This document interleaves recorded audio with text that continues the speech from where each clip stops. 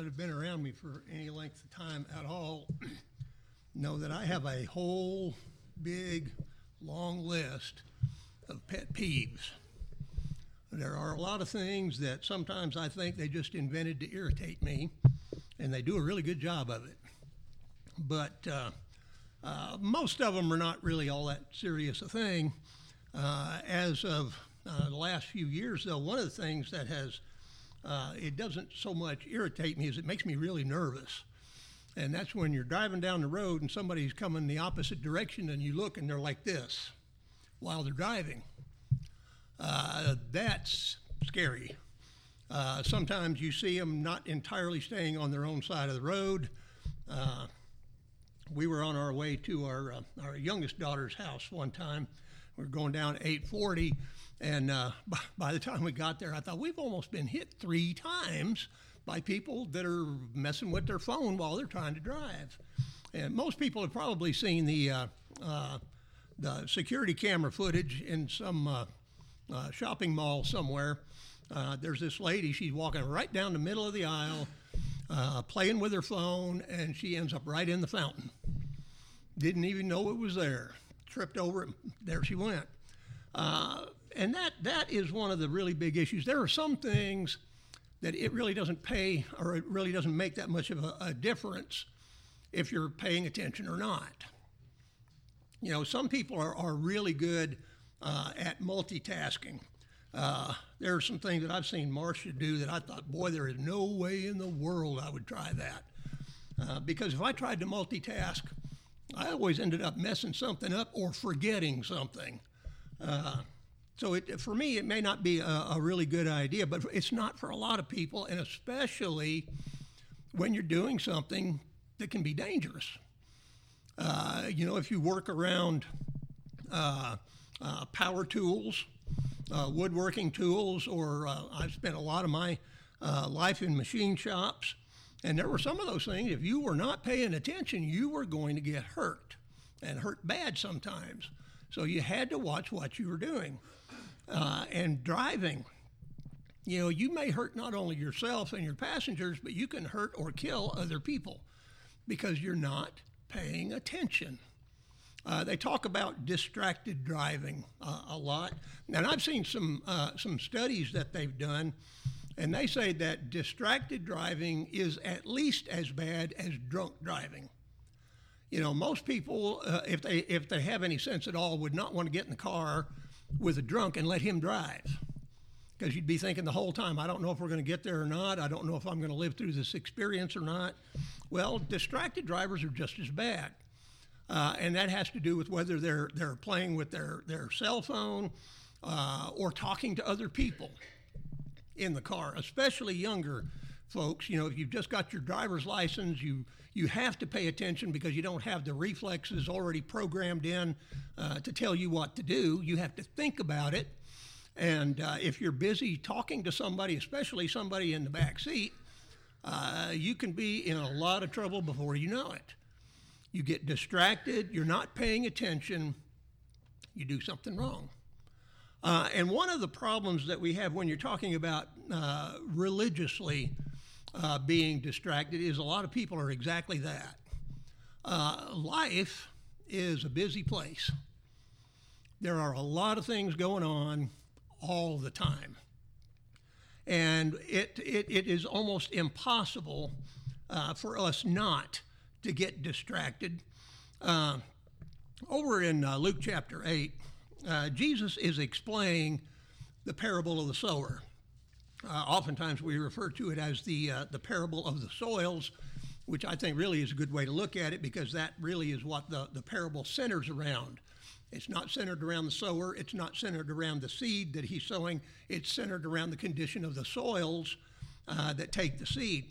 But in Luke chapter 8 and verse 11, he says, "Now the parable is this. The seed is the word of God. Those by the wayside are the ones who hear. Then the devil comes and takes away the word out of their hearts, lest they should believe and be saved. But the ones on the rock are those who, when they hear, receive the word with joy, and they have no root, who believe for a while and in time of temptation fall away. Now the ones that fell among thorns," are those who, when they have heard, go out and are choked with cares, riches, and pleasures of life, and bring no fruit to maturity. But the ones that fell on the good ground are those who, having heard the word, with a noble and good heart, keep it and bear fruit with patience. Now, the soil that we're most interested in right now is verse 14. He said, the ones that fell among thorns are those who, when they have heard, go out and are choked with cares, riches, and pleasures of life, and they bring no fruit to maturity. And that is a really, really good description of the way many people are. Now, when you look at what Jesus says there, he's not talking about bad people. These are good people.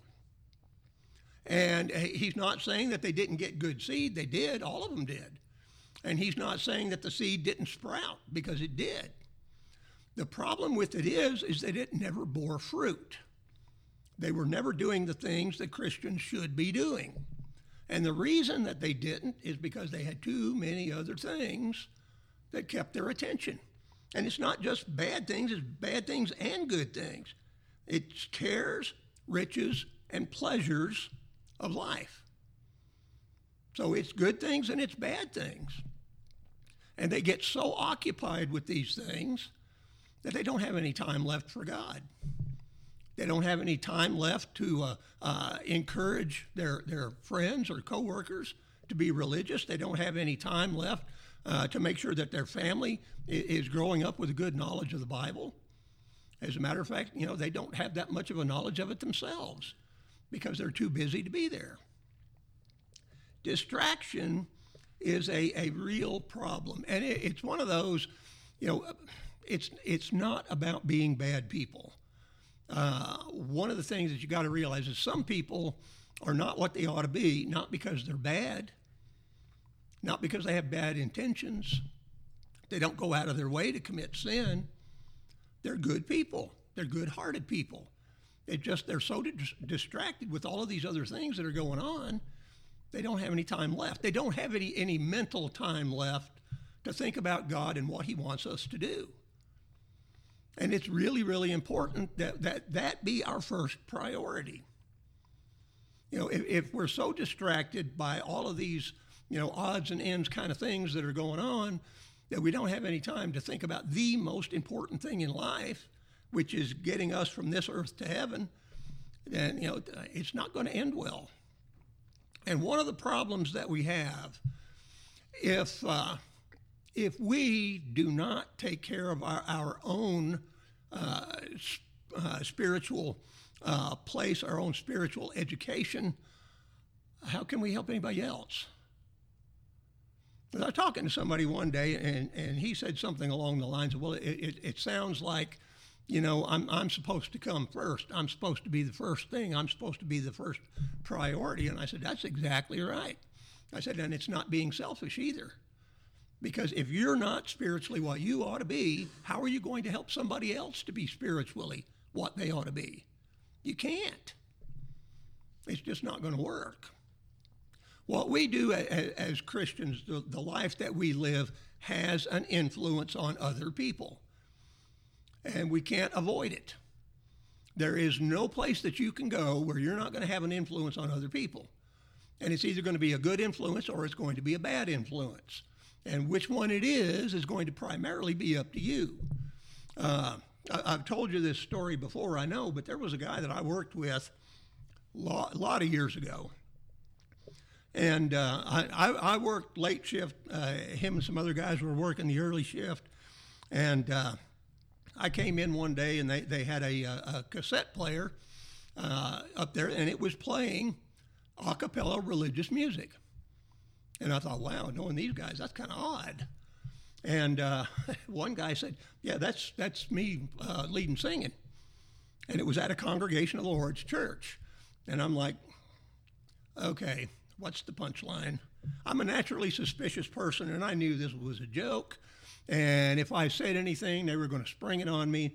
So I'm just, okay, I'm just going to wait. I'm not going to say anything. After a while, he's going to decide, I'm going to have to go ahead and do it because he's not going to go along with it. But he didn't. He didn't say anything else about it. And I thought, I know that's got to be a joke. And later on, I found out, no, it was not. That was really him leading singing at a congregation of the Lord's church. And the reason that shocked me so much is because I heard the way the guy talked all week long. I heard the kind of things he talked about and the people that he talked about. And as my mother used to say, he cussed like a drunken sailor constantly. You know, I'd spent time in the Army, and I'd heard just about everything. And this guy had heard it all, too, and would repeat it back. And it's like, okay, this guy is supposed to be a Christian. He's like this everywhere. You know, is he going to encourage anybody to become a Christian? They're going to say, I can be a better Christian than that and never leave my house. And they would have been right. So we have an influence, and we need to pay some attention to what kind of influence it is that we have. And if we're letting all of these little things in life distract us to the point that we're not doing what we should do, it's not going to be a good thing. It's not going to end well for us. Over in Luke chapter 10, you have an occasion, beginning there in verse 38. It says, it happened as they went that he entered a certain village, and a certain woman named Martha welcomed him into her house. And she had a sister called Mary who also sat at Jesus' feet and heard his word. But Martha was distracted. She was distracted with much serving, and she approached him and said, Lord, do you not care that my sister has left me to serve alone? Therefore, tell her to help me. And that, to most of us, would seem like that is the most appropriate thing in the world to do. You've got both of them, Mary and Martha, are in the house, and one of them is leaving her sister to do all the work. I don't know about you, but, you know, in most situations, if I was in a place like that, it'd kind of irritate me. You know, well, when are you going to do your part? You know, give me a hand. Lord, do you not care that my sister has left me to serve alone? Therefore, tell her to help me. And Jesus answered and said to her, Martha, Martha, you are worried and troubled about many things, but one thing is needed. And Mary has chosen that good part which will not be taken away from her. You're distracted, you're worried, you're troubled, and that's taken up all of your attention. That's taken up all of your time. And you don't realize that, okay, yeah, serving your guests would be a good thing. There's not a thing in the world wrong with that. But at this particular point in time, there's something better that you need to do. There was a guy I knew once upon a time that had a real gift for a memorable turn of phrase. And one of the things that he said that I have remembered, and I don't know how many years it's been now, but it's been quite a few, that he said, good things become bad things when they keep us from better things. And that's true.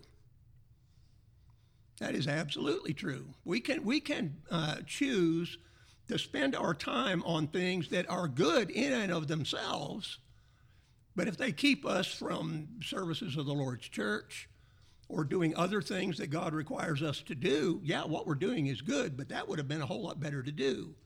You do the needful things, and then the other things will more or less take care of themselves. You know, from time to time, we run into these situations where, you know, we've got too many things going on.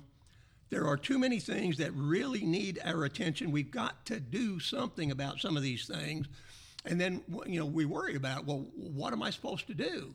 I need to do this and this and this and that and something else. And I don't have that many hours in the day. I don't have the time. I don't have the resources. You know, I can't do it all. Well, what you do is you pick out the one thing that is most important, and you do that. And if the rest of it doesn't get done, well, evidently it didn't need to get done as much as you thought it did.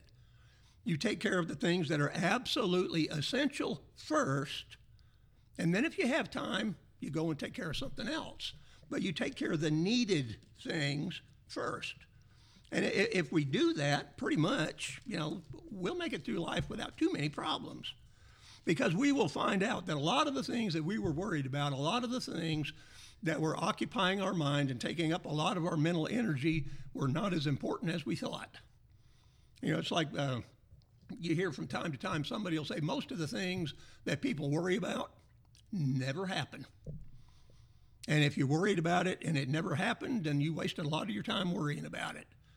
And if you're going to worry about it, try to do something about it. And if you can't do anything about it, then just forget about it. If it happens, it happens. And if it doesn't, it doesn't. There's nothing you can do anyway.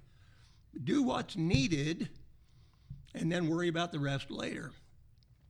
And what happens, and primarily what we're looking at is what happens to Christians. Because we are as subject to all of these distractions as anybody else. I mean, most of them, they don't care if they are not going to services. They don't care if they're not there for worship or something like that. It doesn't bother them. But for us, it's a real issue. And what we have to realize is that once we start doing that, when you start spending your time worrying about other things, your mind is occupied with all of these other things, that can get to be a habit. And you'll continue to think about that, and you're thinking about the church less and less.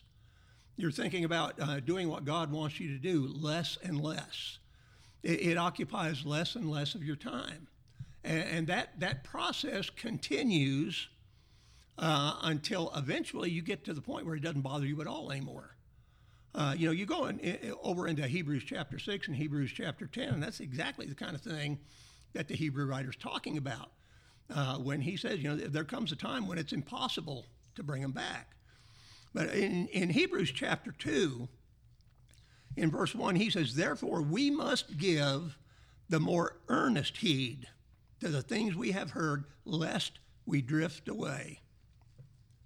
Now that is a really interesting turn of phrase. We have to pay the more earnest heed. You're not listening just because you think you have to. You're not listening because you think somebody's going to give you a quiz on it later. When he talks about paying the more earnest heed, you're looking at this honestly. You're looking at this earnestly. You're looking at this because it's important to you.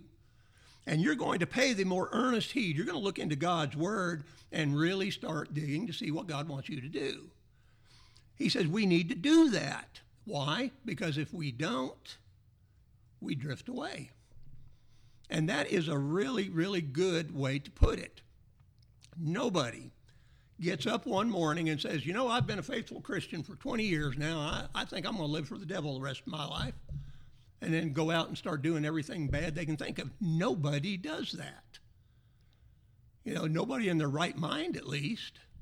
But what does happen is we get busy with things. We've got, too many things going on. I've got to take care of this and that and something else. And, we're thinking about God, about God's word, about the church less and less. And then we start to, I can't make it to services this Wednesday because I've got this other thing that I've got to take care of. I've been meaning to do this, and I haven't been able to, and Wednesday night's the first chance I'm going to have. Now, there are things that happen to us from time to time when we can't be here. As much as we would like to, we can't. But when you start making excuses, I have to do this, so I'm going to do that, and I'm not going to be there. When you start finding ways to justify it to yourself, you need to stop and kind of re-examine things a little bit, because it gets worse and worse. Once you start, if you don't stop, it will just get worse. You start down the slope, and the farther down the slope you go, the faster you'll go. But he says we can drift away. For if the word spoken through angels proved steadfast in every transgression, and disobedience received a just reward, how shall we escape if we neglect so great a salvation, which at the first began to be spoken by the Lord and was confirmed to us by those who heard him? He says we drift and we neglect. You think about that. It's not somebody that's doing something mean. They're not trying to be a bad person on purpose. They're just not paying attention. They're drifting. They're distracted. And that's one of those things. Sometimes it can happen to you before you even realize that it has. You get distracted, and the next thing you know, it's like, wow, when was the last time I went to services. When was the last time I made it there for a Wednesday night Bible study or, Sunday morning Bible study? When was the last time? I didn't realize I'd missed that much. We drift and we neglect. And that, again, is one of those things that can end up being an extremely bad thing. It's hard to get over. And the Hebrew writer, when he says that, there in Hebrews chapter 2, is talking to people who are on the verge of being exactly like that. Over in Hebrews chapter 5 and verse 12, he says, "For though by this time you ought to be teachers, you need someone to teach you again the first principles of the oracles of God, and you have come to need milk and not solid food.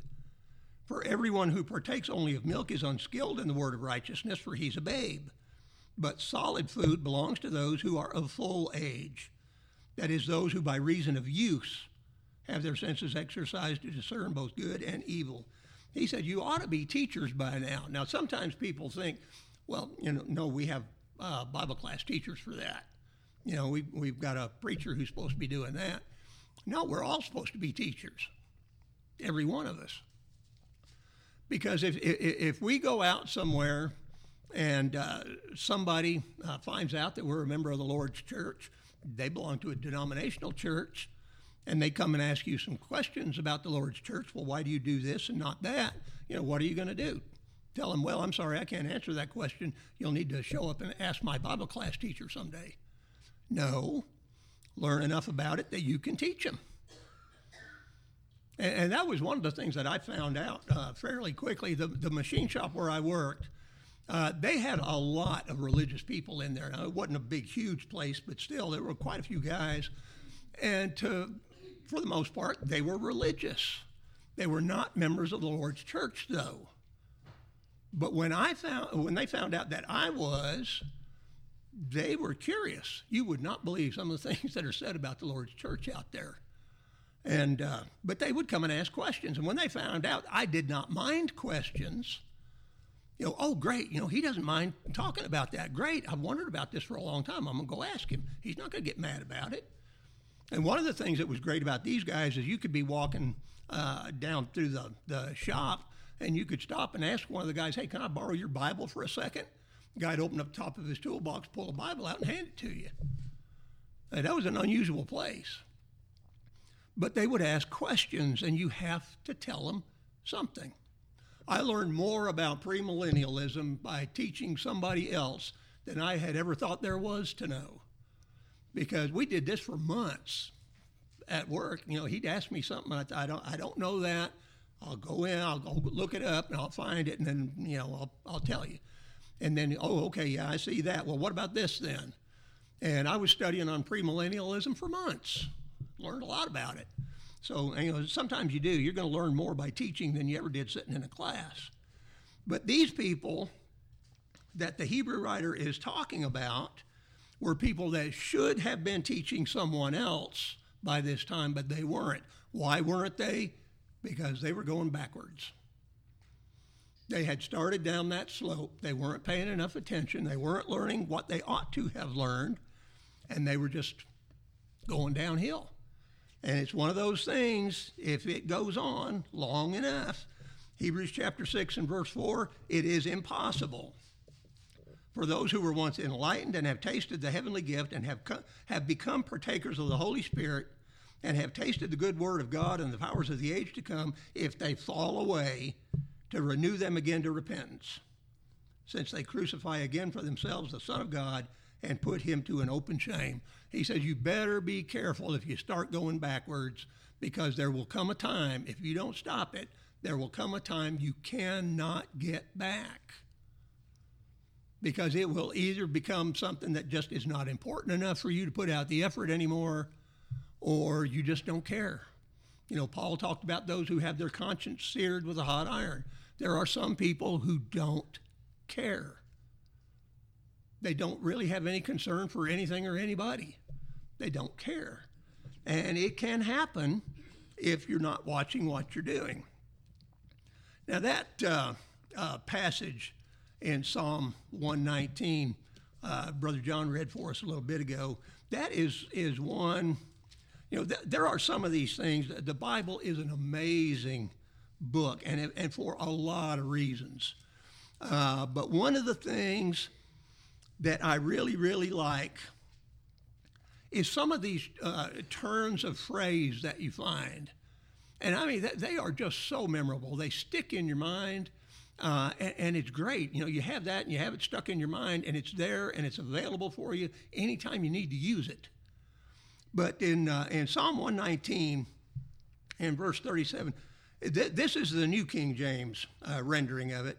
It says, "Turn away my eyes from looking at worthless things." Is that not great? Turn my eyes away from looking at worthless things. And what he's talking about is we spend way too much of our time paying attention, being distracted by worthless things. Now, not worthless the way the world would think about them. The world would think these things are really valuable. These are great things. I would love to have these things because then everybody would think I was rich. And like I said about lotteries, most of the time there's an outfit that helps people tend their money.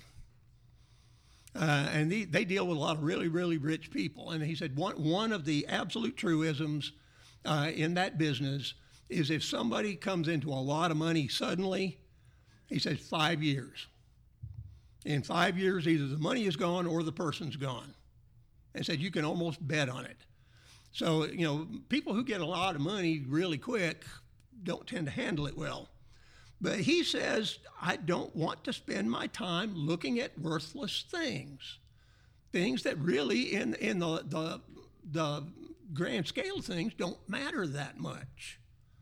I mean, it's one of those things. If somebody said that they would give you a brand spanking new Rolls-Royce Silver Ghost that's worth a ton of money, or you get a ticket to go to heaven, which one would you pick? I'd go to heaven because that car is going to be here and rust into a pile of junk eventually, and it's not going to matter a bit. Heaven's eternal. That's the thing that's most important. But he wants God to turn his eyes away from looking at worthless things and revive me in your way. Make sure that I pay attention to the things that are most important in this life. Now, material things are fine. Everybody likes to have things. We all do. And it's not a bad thing in and of itself. It's just one of those things that has to be kept, under control. You have to have the right attitude toward it. And that's one of the things the Apostle Paul talked about. Christians don't have to be poor, but they have to have the right attitude toward money. Money is a tool. Money is a means to an end.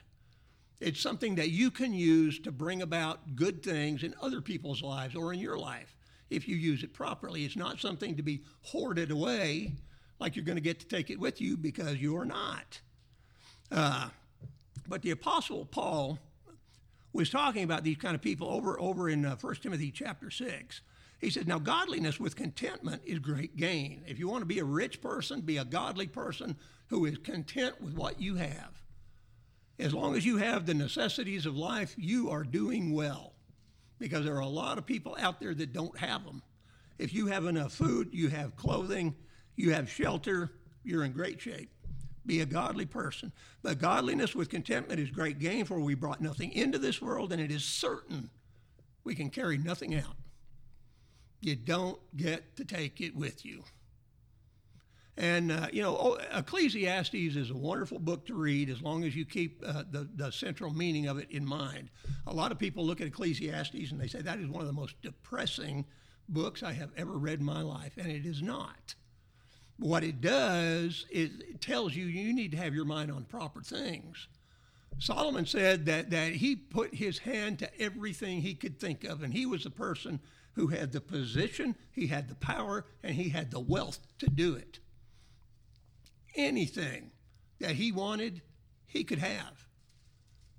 Nothing was too expensive for him. And he said he tried it all. And what was it? Vanity and vexation of the spirit.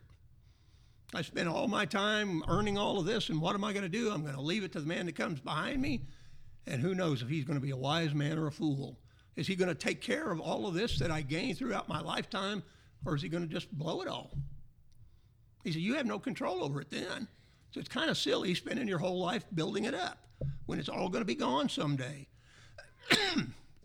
But Paul said, we brought nothing into this world. It's certain we can carry nothing out, having food and clothing. With these we shall be content. But those who desire to be rich fall into a temptation and a snare and into many foolish and harmful lusts, which drown men in destruction and perdition. For the love of money, one of the most misquoted scriptures that you're going to find, money is not the root of all evil, it's the love of money that is. For the love of money is the root of all kinds of evil, for which some have strayed from the faith in their greediness and pierced themselves through with many sorrows. And he says, but you, O man of God, flee these things. Run away from them. Later in verse 17, he says, command those who are rich in this present age not to be haughty, nor trust in uncertain riches, but in the living God who gives us richly all things to enjoy. Let them do good, that they be rich in good works, ready to give, willing to share, storing up for themselves a good foundation for the time to come, that they may lay hold on eternal life. Use the money properly. Now, one of the things that you do have to be careful about is, well, he said that, those who are rich in this present age, he's not talking about me, he's talking about rich people. No, he's talking about you. The average American has more than about 90% of the world's population. That's us. We don't have to worry about where our next meal's coming from. We don't have to worry about keeping a roof over our head, most of us. Most people in this country would not consider us to be rich, but most of the people in the world would, because we have all that we want and more. So he's talking about us. We need to have the proper attitude toward those things that God has given us, and it all belongs to him. But we have to be very, very careful to make sure that we keep things in proper perspective, especially when it comes to dealing with things of a religious nature. Don't let things of the world distract you to the point that you don't do what you're supposed to do. Over in 2 Peter chapter 1, Peter says, beginning in verse 5, but also for this very reason, giving all diligence. Now he's saying you need to work at this really, really hard. Giving all diligence, add to your faith virtue, to virtue knowledge, to knowledge self-control, to self-control perseverance, to perseverance godliness, to godliness brotherly kindness, and to brotherly kindness love. For if these things are yours and abound, you will be neither barren nor unfruitful in the knowledge of our Lord Jesus Christ. Now, what was it that Jesus said in Luke 8:14 about the soil with the thorns in it? The seed sprang up, but it brought no fruit to maturity. It was not bearing fruit like it was supposed to be. And Peter here says that if we will add these things to our lives, and if we'll do it diligently, then we'll be neither barren nor unfruitful in the knowledge of our Lord Jesus Christ. So he says, push out all of the thorns, put these things in. We need to do that. Be the kind of people God wants us to be. For he who lacks these things is short-sighted, even to blindness, and has forgotten that he was cleansed from his old sins. He's short-sighted even to blindness. What Peter is talking about is a person that can't see anything out there. My eyes were always really, really good. And then I started losing my up-close vision. I used to tell people that machinists all carry these little 6-inch scales, little rulers, and they're graduated, at least one part of them, in 64ths of an inch. That's about 15 thousandths of an inch. And used to, my eyes were good enough. If I had sharp edges, I could put something on there and I could tell you what size that was, plus or minus 7 thousandths of an inch. And now I can't see the ruler. Stuff that's out there a little ways I can still see, but none of the close-up stuff. Peter's talking about people that are exactly the opposite. They can see really well what's right there in front of them. But if it's out there a little distance, they can't see it. They are essentially, for all intents and purposes, blind. And what he means by that is they can see what is in front of them right now. All of these worldly things, they can see that. But it's taking up so much of their vision that they can't see the spiritual things. They're paying no attention to what God wants them to do, what God wants them to be, or where their ultimate habitation is going to be. They're so busy looking at all this up-close stuff that they can't see anything else. Therefore, brethren, be even more diligent to make your call and election sure, for if you do these things, you will never stumble, for so an entrance will be supplied to you abundantly into the everlasting kingdom of our Lord and Savior, Jesus Christ. And he says that because of that, he was never going to be negligent to remind them of these things. He says, you already know them, but I'm going to tell them to you, and then I'm going to tell them to you again, and I'm going to make sure that even after I'm dead, that somebody's going to be there to tell them to you. He said, I'm going to make sure you hear this over and over and over again, because I don't want you to forget it. Because if you forget it, you're going to be in trouble. You're going to start doing the things that you shouldn't be doing. You're going to let worldly things take your attention. You're going to be distracted. And being distracted means you're not paying attention to the things that are most important. Everything in this world is going to be destroyed someday. You know, if we live long enough, we might see it. If not, well, it's still going to happen. We just won't be here to see it. But we need to pay attention to the things that are permanent, the things that are eternal, and not worry so much about the things that are temporary. Temporary is going to be gone. You know, don't worry about it so much. It's going to serve its purpose, and away it goes. Worry about the things that are eternal in nature. Don't be distracted. It may be that there's someone here this morning that's not a Christian. If that be the case, you could come forward this morning confessing your faith in Jesus as the Son of God, and you could be baptized, have your sins washed away. Or perhaps you're an erring child of God. You've done something that has separated you from God. If that be the case, then you need to go to God in prayer. Confess your sin to him from a repentant heart and ask him to forgive you. And he's promised to do that. Or perhaps you just need to come forward and ask for the prayers of those saints that are gathered here for some other reason. Whatever your need is, we ask that you come forward and make it known while together we stand and sing.